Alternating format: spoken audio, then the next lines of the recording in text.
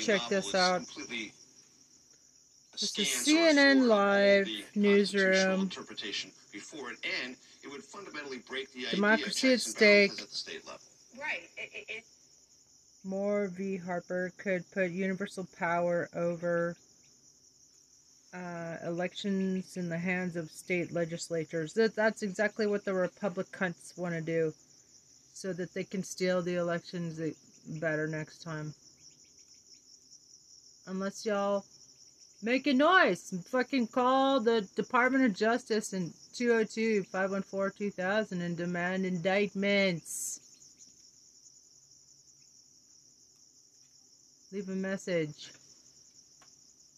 Exactly, but I know from Press covering the 2020 election, you both know this, a lot of conservatives were using that theory to undermine the election results in states like Pennsylvania. Selectively. And ultimately it failed. Ultimately it failed, but selectively. Let's look at Texas. The governor of Texas, a Republican, made a last-minute decision about drop boxes. The legislature had nothing to do with that. Republicans said that was wonderful. That was the governor completely interposing his own choice without the legislature having any involvement whatsoever. And Republicans were great with that. When that happened in states that Trump lost, it was now a constitutional issue.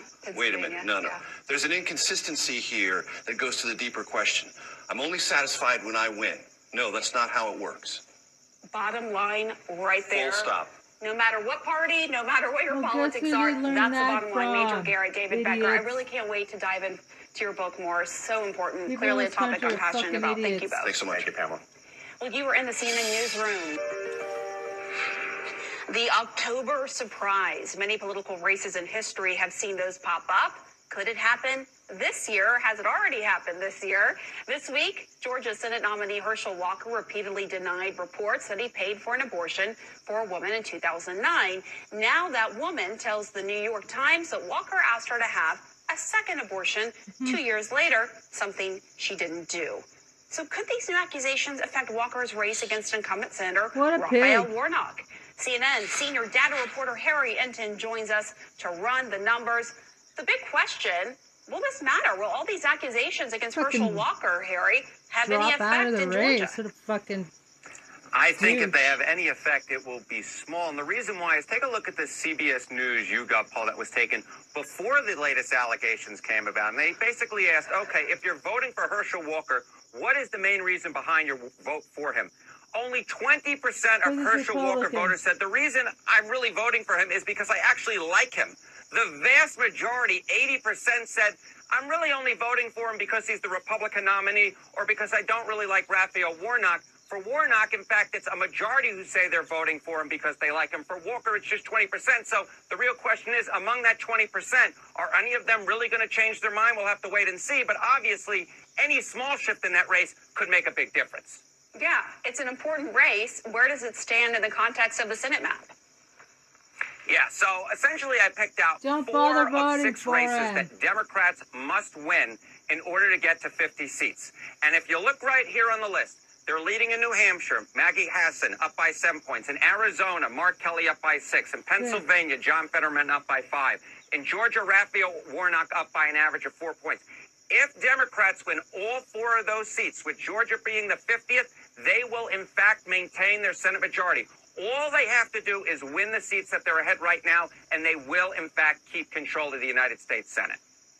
All right, so some are viewing the accusations against Walker as an October surprise, as we talked about earlier. What is an example of an October surprise that seemed to move the numbers? Of course, like when I think of October surprise, I think Access Hollywood. Yeah. So, you know, when I take a look at the numbers and we take a look of an example that actually moved the numbers, I'm going to go all the way back to 2006. Take a look here, the Mark Foley scandal, right? It was about Pages, whether or not he sent explicit messages to underage teenage boys. And you look, pre-scandal, Republicans were forecast to win around 217 seats. On election eve, that forecast was just 204, and they only won 202 seats. So I think that's an example of a scandal that really did make an impact in terms of the election. All right, and how about one that didn't? How about one that didn't? How about 4 years ago? Remember Trump was talking all about the caravan, the migrant caravans coming up from Central America. Well, before Trump tweeted about it, the House forecast was for Democrats to win 235 seats. How many did they win? 235. On the Senate side, the forecast... You want to call the shots, huh? And if we could just get final approval on the primary market. Well, you better be the loudest voice in the room. Documents are currently with our legal team, and I look forward to working with you further on this project. And if you see an opportunity, grab it. Before his first caravan tweet was 48 Senate seats, Democrats won 47. So that was an example of an October surprise that honestly really just fizzled. All right, I mentioned the Access Hollywood in the video. What arguably is the biggest month of October surprises back in 2016. That stands out. It really does stand out. There were so many October surprises there. It's kind of hard to disentangle what exactly happened. Before the October surprise that was the Access Hollywood tape, Clinton was up by 6. Before the Comey letter, Clinton was up by 6. The actual result was Clinton up by 2. Of course, Trump won the presidency. So I don't think the Access Hollywood tape had too much an effect, but the Comey letter may have in fact had one. Comey letter. All right. Harry Enton, always good to see you. Thanks so much. Comey letter. And well, Friday's jobs report coming in better than expected, although slower than we've seen in previous months. Here are the numbers. 263,000 jobs added in September. The Fed is rooting for a slowdown to take some of the air out of the ballooning economy and keep prices in check. Let's bring in Ann Berry of Threadneedle Ventures. Ann, it seems like there's a mixed bag here. Help us understand this. You've got a pretty strong jobs report, with some signs of cooling in the labor market. Meantime, consumer prices are still outpacing wage growth. Is the Fed strategy working? And how long do you think it will be until these prices start to plateau and go down? Howard, I think we've got this real conundrum at the moment, and it's a timing issue. On the one hand, what the Fed is doing to slow down demand, I definitely think is working, but it just takes time. The labor market's not cooling off quickly enough, I think, for market patience or to see enough data for the Fed to take its foot off the gas on interest rate hikes. But at the same time, we are seeing other symptoms that inflationary pressure is abating. We're seeing shipping rates come down. We're seeing other areas of supply chain tightening and global demand beginning to dwindle. So I think this will begin to untangle itself, but it's going to be 2023 before we get clarity on inflation being where we need it to be. 2023, huh? All right, so what are you predicting in terms of future rate hikes? Because as you said, the picture that's emerging right now is that the Fed hikes are working more slowly than perhaps people want. What do you think they're going to do next? Well, Pamela, the expectation for inflation for September is that it stays in around about that 8% range that we saw in August, and that would suggest that the Fed would bump up rates by another 75 basis points. But, some of the problem is big consumer price buckets. Companies are still pushing up those prices no matter what the Fed starts to do. Chief economist at the Burning Glass Institute, Gad Lebanon, has this to say. The only option that leaves the Fed is to engineer a recession by continuing to raise interest rates. Expect to see that happen in 2023. What do you think? I mean, there's all this talk about is a recession going to happen? Is it inevitable? But I'm going to ask you, is a recession in the near future inevitable in your view? I think it really is. And not only in the US, but also internationally. Europe is technically in recession, has been for a while now. And we're seeing the slowdown in global demand tick through and numbers coming out of Asia, coming out of South America, Pamela. So I think when we look at it in the non-US markets, it's inevitable, if not happening already. And there are real repercussions to that. If you look at the S&P 500, something like 25 to 40% of revenue of some of the biggest companies in the US comes from those international markets. And then the other thing we're seeing here, businesses like L'Oreal and Beauty, like Nestle and Food, they're pushing up prices no matter what, testing the limits of consumer patience and pricing. That is going to keep impacting consumer disposable income. I was going to ask about that, just the fact that, obviously inflation is bad for the consumer, but are these companies taking advantage of it to reap bigger profits? And it sounds like what you're saying is, yes, some companies are. Well, the biggest controversy, Pamela, has been in the energy sector. We've seen this politically. We saw the Shell CEO astonishingly come out and say there should be a special windfall tax on energy companies, including his own, precisely because we've seen the benefit to the margin profiles of those businesses from oil price hikes. So I do think we're seeing, under the auspices of inflationary expectations, large companies that do have pricing power take that price. Well, Hopefully it slows down, CNN but for the and moment, before the Barry. end of this year, I think they've got the air cover to continue doing what they're doing, and we're going to see grocery prices go up, we're going to see CPG prices continue to go up, even as we see some of the underlying drivers begin to go down. And we're seeing the gas prices go up, as you talked about. That's obviously what happened with OPEC, slashing the supply of gas. So tell us about when can we expect prices to really start going up? How long do you think this is going to be? What kind of a ripple effect will this have? Well, firstly, with respect to the consumer, we're seeing the impact. We have done for a long time now, the impact of prices at the pump. And I think it's going to be early in 2023 before we see that inflationary pressure really come down to a point where we get some confidence that a recession, which I happen to think is inevitable, will be a relatively shallow one. That's the best I'm hoping for at the moment. So I think it's going to be the beginning of next year before we start to see the data and, as a result, policy turn a corner. All right, Ann Barry of Threadneedle Ventures. Thank you so much for your insight and helping us all be a little bit smarter on this topic. We appreciate it. Thanks, Pamela. Well, that comes amid growing fears that a desperate Vladimir Putin will resort to nuclear weapons amid his humiliating losses in Ukraine. And President Biden, for his part this week, intensified those concerns by saying Putin's threats have left the planet under the greatest threat of nuclear Armageddon since the Cuban Missile Crisis 60. Pets are raw curiosity. Years ago, Armageddon, the president's word. Now let's go to the White House and CNN's Arlette Saenz. Clearly, this is weighing heavily on President Biden. Arlette's since the November 2020 election, the most secure, transparent, and verified election in American history, with more paper ballots, a higher percentage of paper ballots in all the battleground states, more audits of those ballots than ever before, and subjected to the most intense judicial and other kinds of scrutiny than ever before, and it's held up. As we sit here over 700 days past the election, there hasn't been a single shred of evidence brought by anybody, including the losing presidential candidate, to any court or law enforcement authority to indicate there was any problem with the election. And yet there are people who are cynically exploiting 53% of GOP midterm candidates deny a question by Biden win. 53%. Power, and even more cynically, David Becker. to just make money. And we're seeing that quite a bit. The damage, though, is that we're getting to a point where Americans only will believe that their elections are secure if their candidate wins. And we cannot sustain a democracy in that way. There are winners and there are losers. We are a closely divided nation, and we're going to have elections where our candidates lose. And that's something we say to both parties. Yeah, I was going to say. Right. Look, democracy requires a lot of you.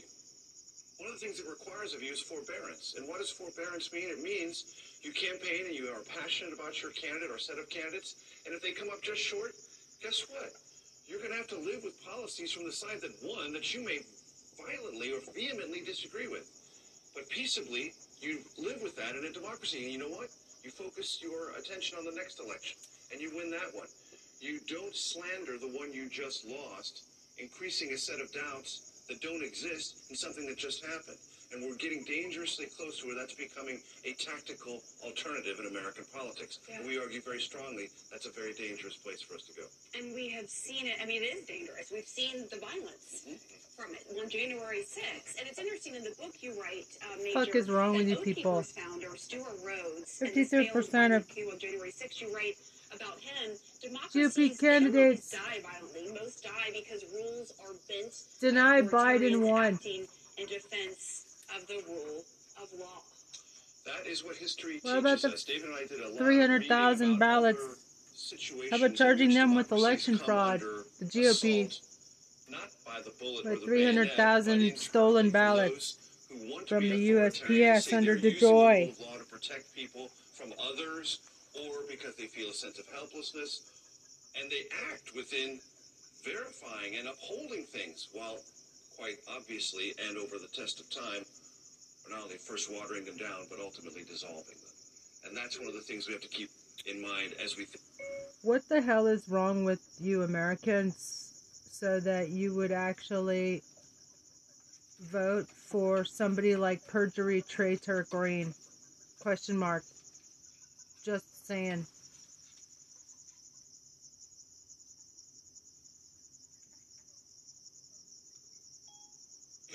democracy is, where our constitutional republic is, because Republicans always remind me, it's not a pure democracy, Major. It's a constitutional republic. That's technically and legally true. And it is. In a constitutional republic that has a democratic system, that uphold those things that provide the verification of an election result, because from that verification comes authority. Authority is how we keep the rule of law and everything else that undergirds what we appreciate and value so much in our country. It's so important to go back to these building blocks, right, of democracy in the United States in order to understand the connection right now. And, you know, you mentioned a key point here, saying what Republicans, how they view it, and Democrats. Suddenly there's like different views of how democracy operates. You're having the independent state legislature theory put out there. Bear with us, because this is an important story with a case before the Supreme Court right now, Moore v.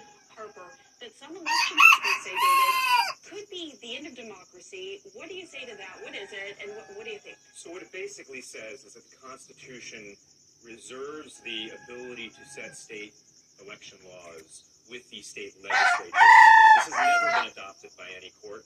And what some are promoting is the idea that state legislatures are without any checks and balances in that process, that the state judiciaries could not oversee that process by the legislature and rule it unconstitutional or some other violation of the law under state law, for instance. Of course, the state legislatures and the state judiciaries were established under state constitutions, which the framers knew. There's an excellent piece written recently by former Judge J. Michael Ludig, who was on George W. Bush's shortlist for the United States Supreme Court, where he points out the historical ironies of asserting this, that it doesn't really make sense in the history of the Constitution. But can you imagine if we get to the point where legislatures don't have any oversight, where the judiciary, which always has oversight over legislative functions, here with Congress and the United States Supreme Court or in the states, in this one area has no oversight whatsoever. Now, this is not predicting that the Supreme Court is going to rule that way. It's a very, very novel and somewhat radical theory, and I think there's a lot of folks who think that it's unlikely the court's going to rule very radically in this direction, but it's something we have to keep an eye on. But in the current atmosphere, people do fear something that they would regard as a radical choice on this question from the Supreme Court, and you can't rule it out. If it's before the court's obviously entertaining and wants to take a look at it, but as David said, it's not only novel, it's completely askance or athwart of all the constitutional interpretation before it, and it would fundamentally break the idea of checks and balances at the state level. Right, exactly. But I know from covering the 2020 election, you both know this, a lot of conservatives were using that theory to undermine the election results in states like Pennsylvania. Selectively. And ultimately it failed. Ultimately it failed, but selectively. Let's look at Texas. The governor of Texas, a Republican, made a last-minute decision about drop boxes. The legislature had nothing to do with that. Republicans said that was wonderful. That was a governor completely interposing his own choice without the legislature having any involvement whatsoever, and Republicans were great with that. When that happened in states that Trump lost, it was now a constitutional issue. Wait a minute, no. There's an inconsistency here that goes to the deeper question. I'm only satisfied when I win. No, that's not how it works. Bottom line right there. Full stop. No matter what party, no matter what your politics are, that's the bottom line. Major Garrett, David Becker, I really can't wait to dive into your book more. So important. Clearly a topic I'm passionate about. Thank you both. Thanks so much, Pamela. Well, you were in the CNN newsroom. The October surprise. Many political races in history have seen those pop up. Could it happen this?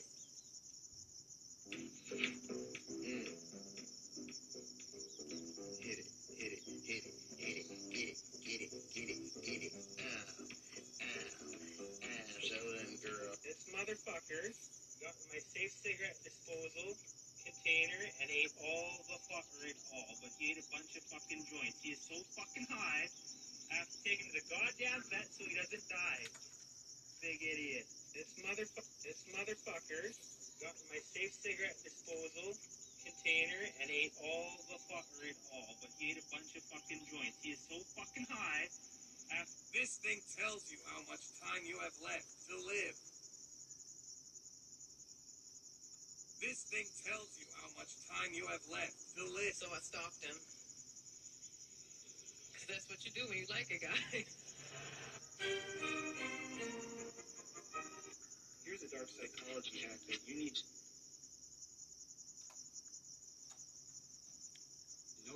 in order to protect yourself. When people try to inflict pain on you by withdrawing or ghosting you and then showing up and having some sort of plausible excuse as to why they are treating you like shit, and it makes so much sense. And it's like, oh, okay, well, maybe I'm just insecure. Maybe I'm just...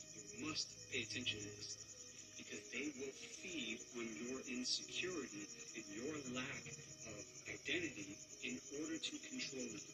This is why it is imperative to know who the fuck you are, what you will tolerate, and what you will not tolerate. So if you find somebody doing this to you, giving you the whole roller coaster effect in a relationship, cut that shit out. You are being manipulated.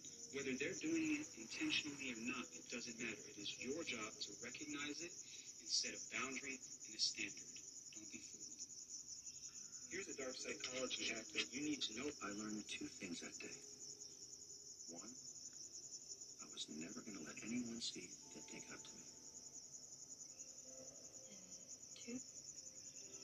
If the world's only going to see Fox as shifty and untrustworthy, there's no point in trying to be anything else. I learned... I'm a survivor of narcissistic abuse, and if you've been on social media at all this week, you've seen the screenshots of the article in Psychology magazine saying that men are lonely in record numbers, single men. I can't speak for all women, but I can speak for myself and what I believe to be happening. We are done with men who treat us like shit. We are done with men who lie to us. We are done with men who manipulate us, who gaslight us, whose words don't match their actions. We are done with men who think that we should be their mothers, like that video going around of where are all the women who want to make lunches and rub our backs. We're not your parents. We are done with men saying that they don't want to take care of us, that they want a strong woman, so we go out and have this great career and become successful, and then you're threatened by our success. We are done with men who are not emotionally available, who take every single comment that we make as argumentative.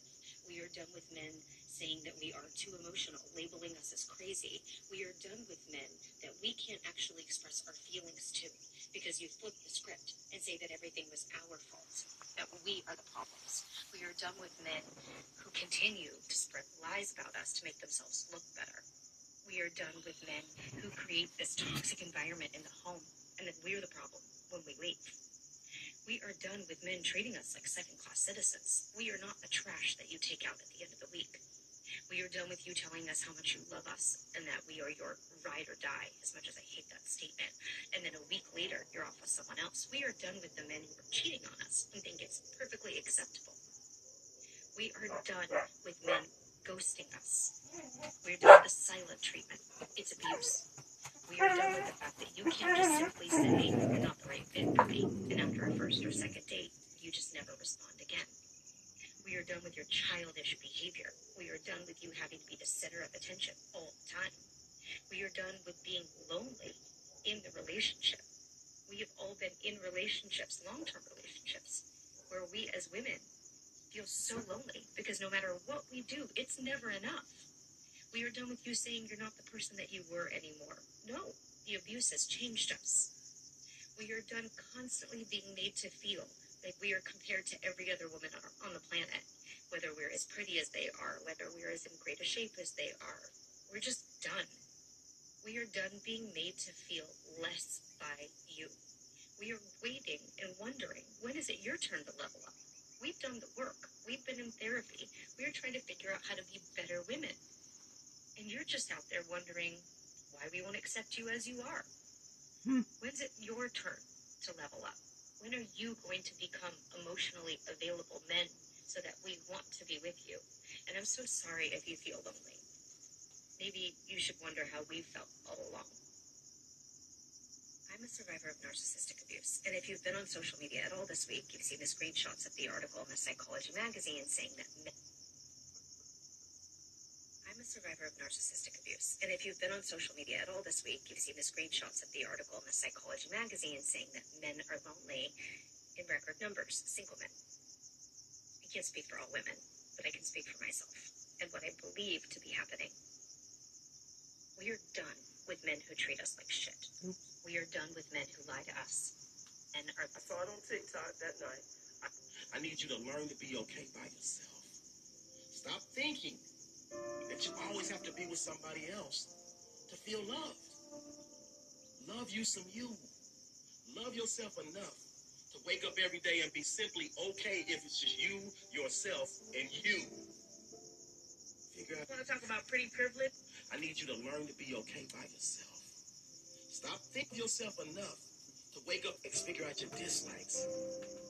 But never ever again feel like you need somebody else to validate you. You need nobody else's stamp of approval. I promise you, when you're okay in your own skin, and you love yourself enough to realize I don't need anybody else to validate me. That's when the universe, that's when God will allow the right person to walk into your life. But today, it's all about you. Figuring out your strengths, figuring out your weaknesses, figuring out your likes, figuring out your dislikes, and finding a way to stop hating yourself. I need you to learn to be okay by yourself. Want to talk about pretty privilege? Let's talk about how pretty you have to be able to rock a bald hairstyle. Because look at this shit. Want to talk about pretty privilege? Let's talk about how pretty you have to be able to rock a bald hairstyle. Because look at this shit. Want to talk about pretty privilege? Let's talk about how pretty you have to be able to rock a bald hairstyle. Because look at this shit. Want to talk about pretty privilege? Let's talk about how pretty you have. Oh, let's see. Reality check what, bitch? Not me. Finna talk about. I'm waiting. You know what, bitch? Oh, let's see. Reality check what, bitch? Not me. I saw a really funny dude do this, and he said, whatever song you get, I haven't heard this one, is your trauma. Filters do not know me, but we are gonna do it anyway. Where's more trauma? I haven't heard this one, hold on. I can't describe how accurate this is. Goodbye. I saw a really funny dude do this, and he said, whatever song you get, I haven't heard this one. This is a very, very comfortable bra. You're getting a little bit more stretch here, so smoothing everything out is amazing. And on top of it, it's like the most comfortable bra that you could own. It's actually got a patented exclusive technology. So you know how in the back we get those bulges, those lumps and bumps that are oftentimes coming from our bra? Yeah. Not so much, ladies. So this is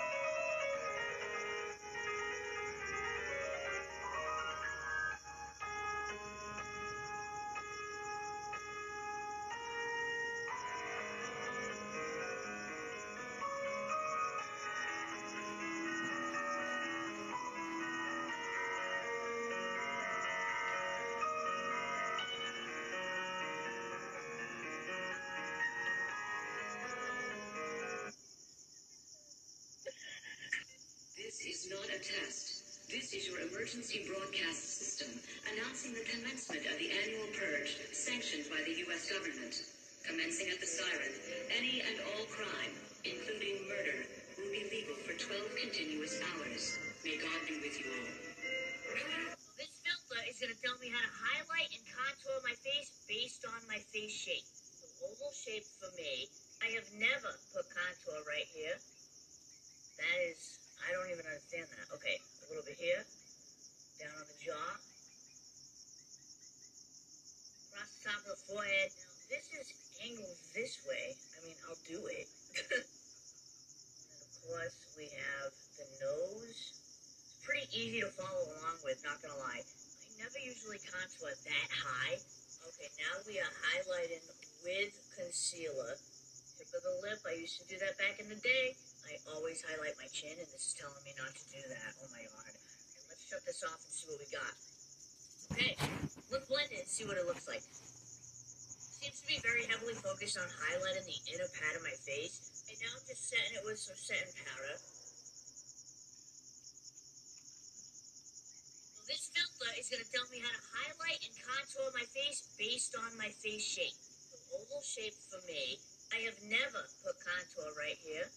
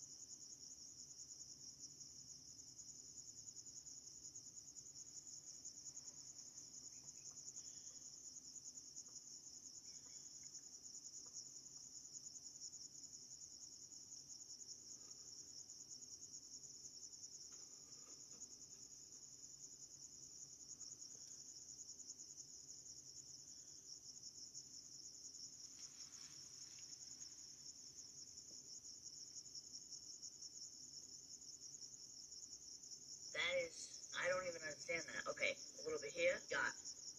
Okay, let's blend it and see what it looks like. Seems to be very heavily focused on highlighting the inner part of my face. And now I'm just setting it with some setting powder. Setting powder.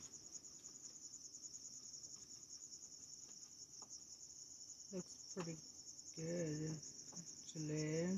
So this filter is my grandma would This filter. This as a gift. Every week they are emailed prompts. Are you somebody who has difficulty sharing your emotions with words? Try this. It's something I do with my clients in therapy.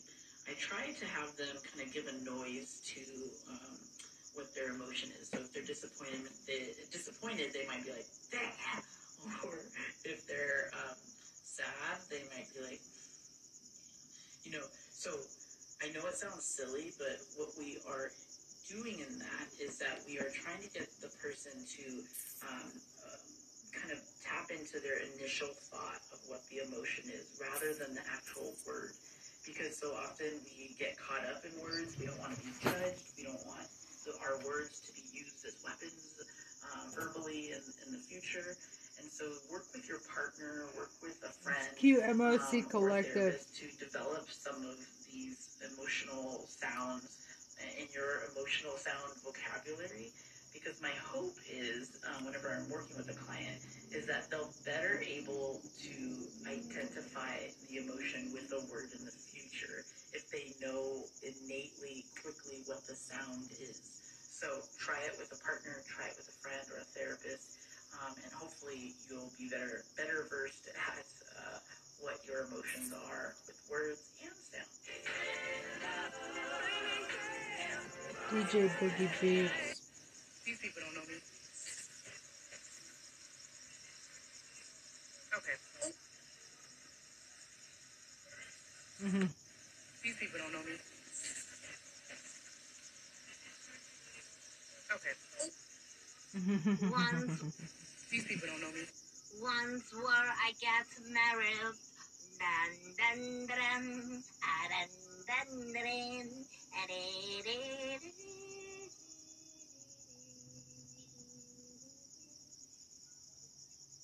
Once where I get married. Dun 49. dun dun. Want me there? Why? He said we're gonna do games. Oh my. Right. Now he came out watch a game. What kind of game? Football. Oh my God. That notes No. time. Uh-huh. Let me get for nothing, right? For nothing. Football. I don't get it. It's stupid. Stupid. Right. Boys playing a giraffe. Mm-hmm. It's like they're Playing in a wedding. right. So dumb. It's not. You win. You still lose. And and his team lost. Oh my God. His name's Sosha. Sosha baby. Is Yeah. it true? You fake Mila. It's this a guy. And then what did you say? I said take that out. And man up. Right. Good. This ship has sailed. It had a baby. Why? He said we're gonna do games. Oh my. When I was a boy growing up on the farm, I used to go to my grandma's house to play. One particular day, I was coming through the kitchen. She said, "Come here for a minute." On her stove, she was boiling 3 pots of water. And beside that, she had eggs, she had potatoes, and she had some coffee beans.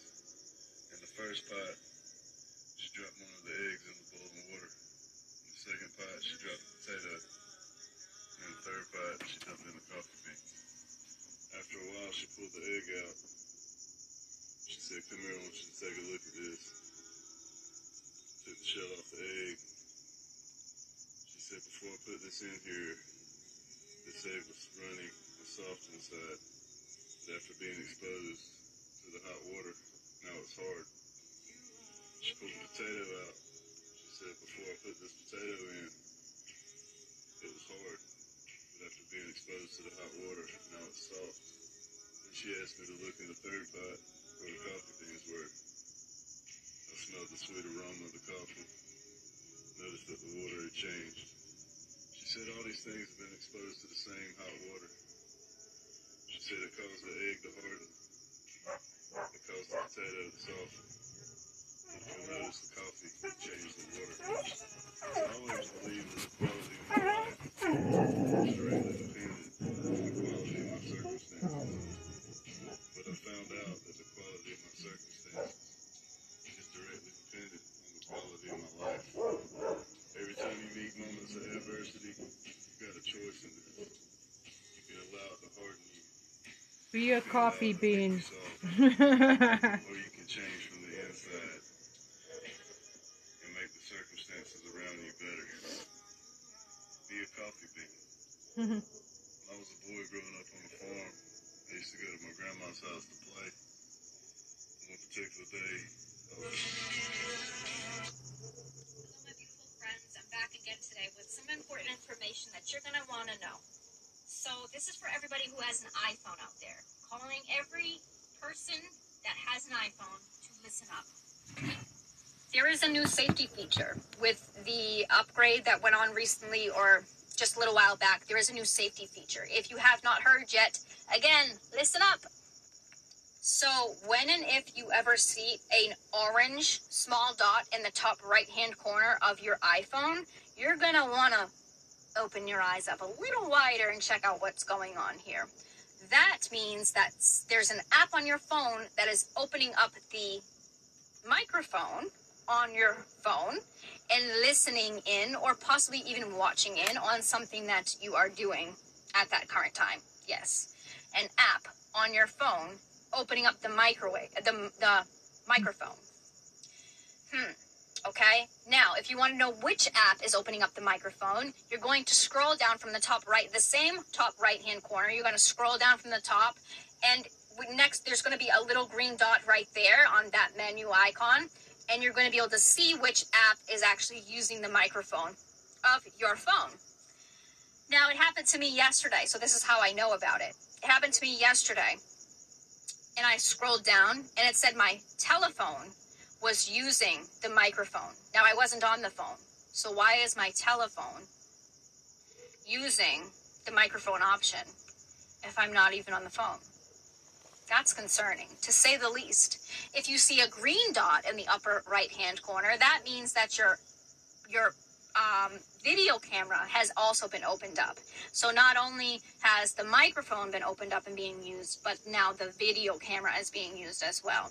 Now, when you go on certain social media platforms, it's going to show up on there, of course, because you're recording something and it's opening up your camera to use it because you want to do that. But when you see that orange dot there, when it shouldn't be there, it's a bit concerning. So let me know if anybody else sees that orange dot up there in that top right-hand corner for all my iPhone people. Let me know, and let me know what you've experienced when you do scroll down from the top right-hand corner to see which app on your phone is using your microphone. Again, very concerning to say the least, but it's factual. So let me know in the comment section. Much love, guys. Stay vigilant, stay safe, and number one, always stay calm. Hello, my beautiful friends. I'm back again today with some important information that you're going to want to know. So this is for everybody who has an iPhone out there. Calling every person that has an iPhone to listen up. There is a new safety feature with the upgrade that went on recently. I'm not going to lie and tell you that I want to be here right now. But as an adult, you know there's things that you have to do. As an adult, if you... Okay, hold on. That was, You call off work, you don't... TikTok. Year, has it already happened this year? This week, Georgia Senate nominee Herschel Walker. Fuck Herschel Walker. Fucking prick. Repeatedly denied reelection in the near future. Head helping job growth. Blah, blah, blah. Russia's talk of using nuclear weapons is irresponsible. And really, the only off-ramp that's available is he needs to pull out. Okay, let's move on. Just what President Zelensky's advisor said. Just get it. Okay, watch the last word with Lawrence O'Donnell. 16 hours ago. The Beat, Larry Melber, 17 hours ago. Rachel Maddow had highlights. Let's watch that. In the sedition trial that got underway today in Washington, D.C., the biggest sedition trial in America in 80 years, of 5 members of the right-wing pro-Trump paramilitary group, the Oath Keepers, including their leader. There's not much in dispute about the facts of the case. The Oath Keepers did descend on D.C. on January 6th. They brought guns and ammo and even hand grenades with them. Today, prosecutors played an audio recording of the group's leader regretting they didn't bring the guns to the Capitol itself. Played a recording of him saying, quote, "My only regret is they should have brought rifles. We could have fixed it right there and then." Oath Keepers in their little fake military uniforms, they definitely did storm into the Capitol in military formation. Prosecutors say once inside, they split up into 2 teams, fanning out to go hunt down individual lawmakers. And after January 6th, the group's leader definitely did keep buying weapons and messaging fellow Oath Keepers about continuing to try to block President Biden from taking office. None of that is really in dispute in this trial. New York Times reporter Alan Foyer, who was in the courthouse as the sedition trial kicked off today, he put it this way. He said, quote, he said, quote, "Because of the government's wealth of evidence, the trial is less likely to focus on disputes over what the group did in the days and weeks leading up to January 6th than it is to hinge on the question of why they did it." Joining us now is Alan Foyer. He's covering the trial for the New York Times. Mr. Foyer, I appreciate you being here. Thanks for your time. Thanks for having me, Rachel. So can you explain that last point, that the dispute in the courtroom is going to be less about what they did and more about why they did it? Why is that? Sure. So it's going to get down to a question of intent, right? So there's tons of evidence that after the election, Stuart Rhodes, the leader of the Oath Keepers, was very vocal about not wanting to let Joe Biden get into office. The government says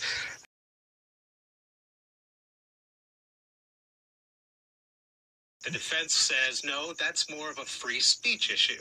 The why of it, the government, no one disputes that the Oath Keepers, had this armed quick reaction force stationed in hotel rooms across the Potomac River in Virginia, kind of at the ready should things go wrong on January 6th.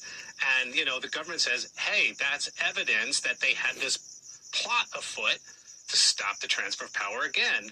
The defense says, no, it had nothing to do with that. Those armed Oath Keepers were stationed in those hotel rooms awaiting orders from President Trump to invoke a revolutionary-era law called the Insurrection Act that would have given them the legal standing as a militia to come to Trump's aid. Again, it's a question of intent. In terms of that Insurrection Act argument, sometimes the way these things go in federal trials, I know, is that the judge will rule in advance. He or she will hear motions in advance about essentially the admissibility of a particular argument in addition to the admissibility of particular evidence. Sometimes a judge will rule, yes, you can make that kind of argument. No, you can't make that kind of argument. Has this issue of the Insurrection Act potentially sort of legalizing their otherwise illegal actions, is that something that has been litigated thus far in the trial, or is this essentially them trying it for the first time in front of the jury and nobody quite knows if it's going to fly? It was absolutely litigated beforehand. The judge set kind of specific limits on how this defense could be raised. And again, it had to be raised as an issue of intent. There is a defense called a public authority defense where someone charged with a crime says, hey, I thought I was following the law when I was breaking this crime, or I thought I was acting under the authority of a government official. And that's a sort of closely related but separate thing.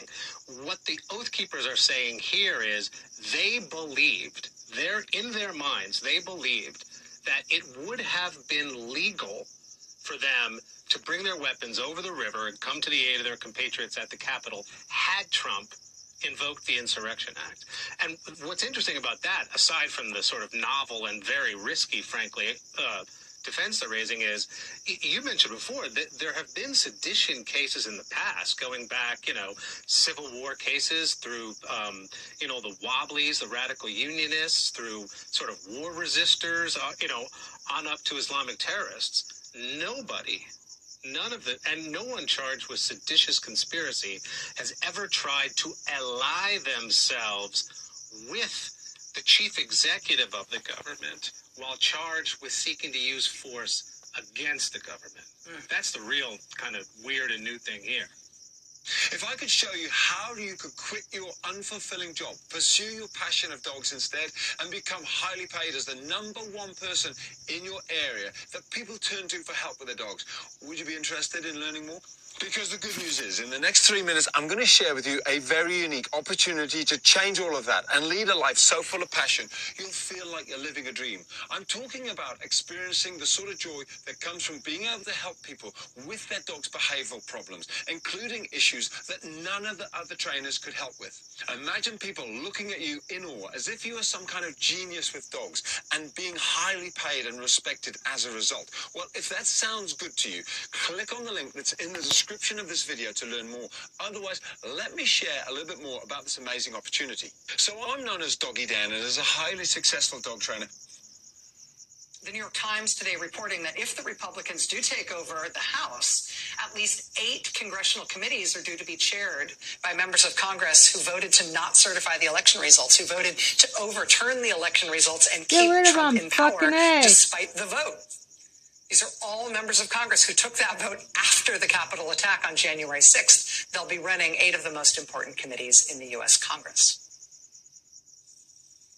And also, this is the Supreme Court term, just started today, in which the new conservative supermajority on the Supreme Court has gone out of their way to put a case before themselves on something called the independent state legislature doctrine.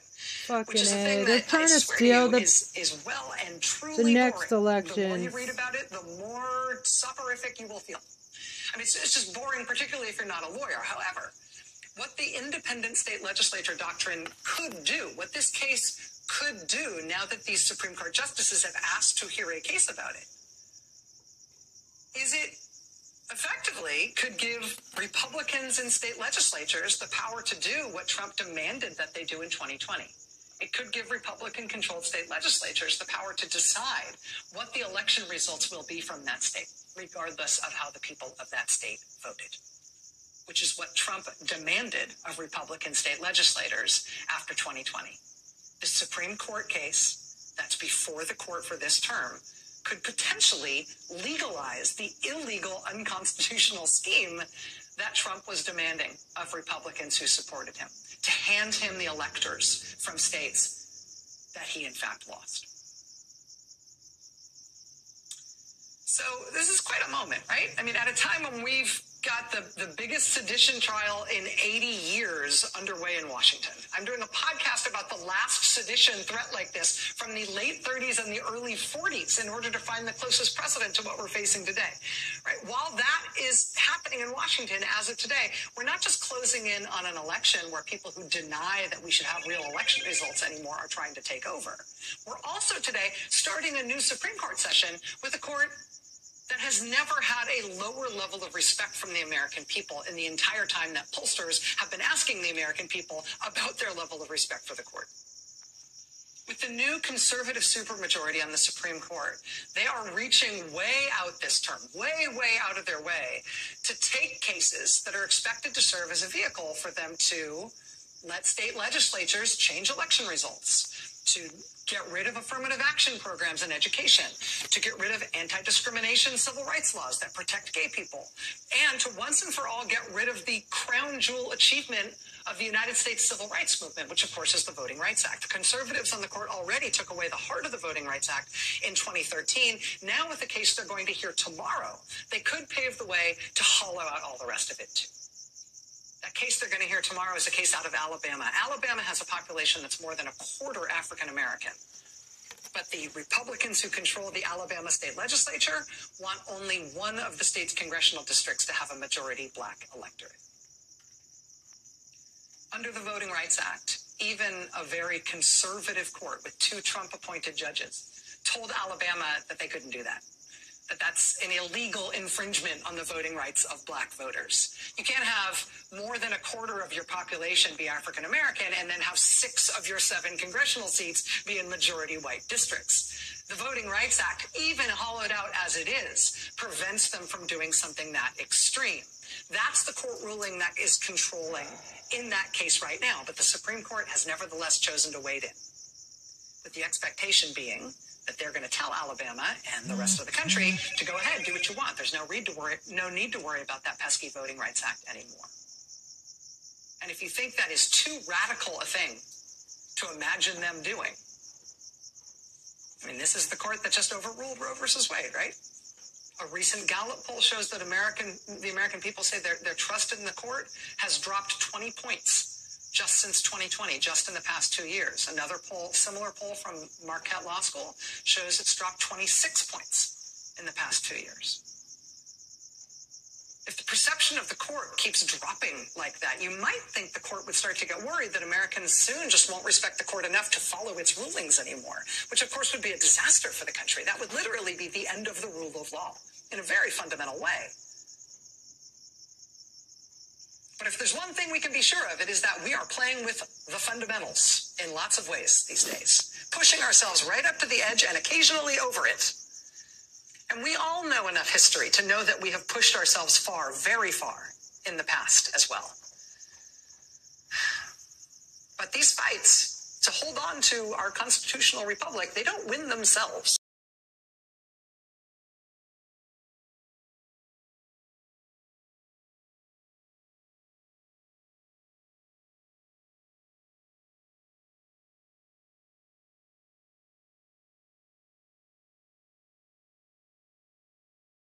Volunteering as a poll worker, or you're door knocking for the latest good government, pro-democracy initiative that's on the ballot where you live. Whatever you are doing right now, particularly over these next 6 weeks, you are part of what will decide what happens next in our country. The outcome is not at all certain at this point. We are in the middle of all of it. And good luck to us all.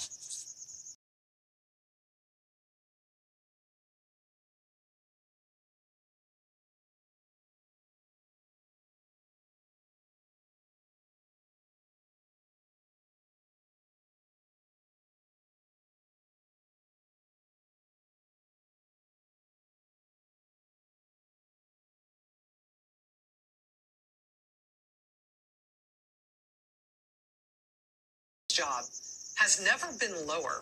In a survey from Gallup, the only group that trusts the federal judiciary right now is the red line there, Republicans.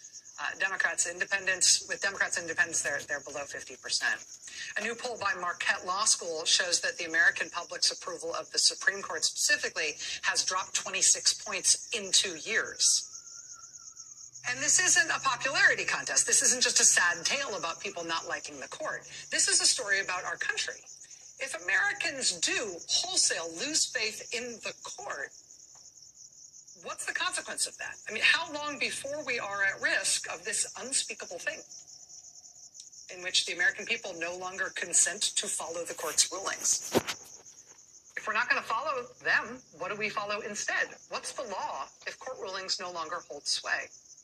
Because the courts are no longer seen as legitimate. This is all happening, of course, in the wake of the decision to overturn Roe versus Wade, an unimaginable, very unpopular benchmark, which we have nevertheless passed and are living with now.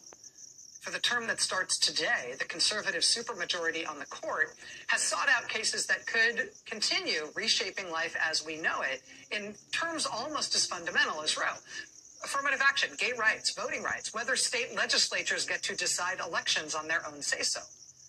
Tomorrow, the court will hear a Voting Rights Act case out in Alabama, where more than a quarter of the voting age population is African-American, but 6 out of 7 congressional districts are majority white.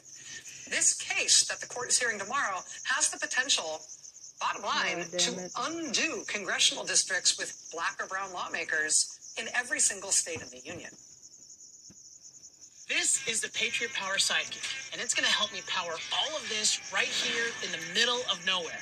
This little device right here is going to give me hours of the juice I need to work. In her new book, Lady Justice, which is really good, my favorite court watcher in all the land, Dahlia Lithwick, writes about how women in particular are on tenterhooks right now, fully aware of how much is at risk and the radicalism of the moment that we are facing. Dahlia Lithwick writes in the conclusion to her book, quote, "We are in a truly frightening moment. Election deniers are laying the tracks to set aside the 2024 election, and the Supreme Court has, for the first time in history, reversed precedent in order to take away freedom rather than expand it. The court works ever harder to limit voting rights.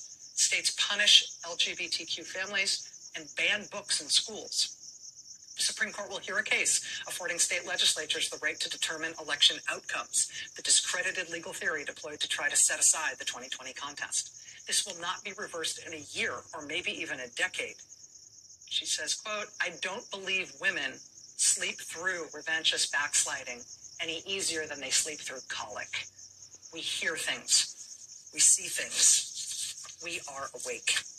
Joining us now is Dahlia Lithwick, senior editor at Slate. She's the author of Lady Justice, Women, the Law, and the Battle to Save America. Dahlia, it's great to see you here. It's good to be back. It's really nice to have you here in person. We're awfully cheerful, the two of us. Sorry. Yeah, want to hear some more Nazi stories? I'm sorry. Usually I'm the depressive on the two of us, but man, you really set the bar low.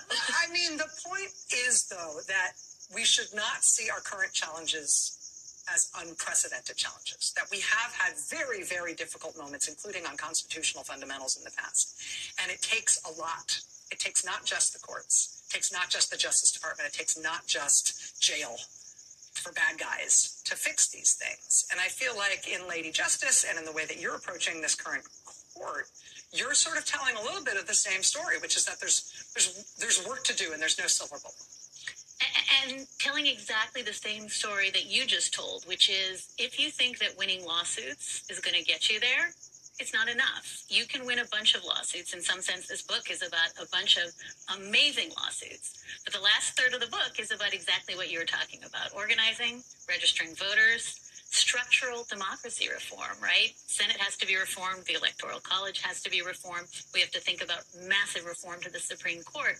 Those aren't things that are going to get fixed at the midterms, and they're not going to get fixed in 2024, assuming the 2024 election plays out the way we hope it does. This is really a moment for people to say, what am I doing to protect poll workers? What am I doing to protect teachers? How am I going to make sure that the Secretary of State race in my state is essential? And that's the kind of stuff I think we lose track of. But that's the structural democratic fix that is absolutely essential for everybody to be paying attention to. And honestly, this is sort of the time, if you are concerned about democracy, if you are concerned about what's happening with the elections in your state, now today is the day. We're just far enough out from the election that you've still got time to ask yourself, well, when I tell my kids and my grandkids and I kibitz with my friends about this moment, what am I going to say I did? What was my role in helping? How did I participate in trying to hold up this thing that I say I value? One of the things that I'm scared about is that one of the things we tell each other about how to make change is to vote. I'm very worried about the Voting Rights Act and what they're going to be hearing tomorrow. What are your expectations in terms of the dilution of voting rights for minorities and the other threats to voting rights with this court this year? Yeah, I mean, it's existential. And I think what you said initially is exactly correct, which is this is not the beginning of a process. This is a process that began with Shelby County. It began with Citizens United. It began with Brnovich 2 years ago when Section 2 of the Voting Rights Act was circumscribed. So this is really what's left of a Voting Rights Act that has been eviscerated by this court. And I think if they do what I suspect they're going to do tomorrow, and we hear about it in the spring,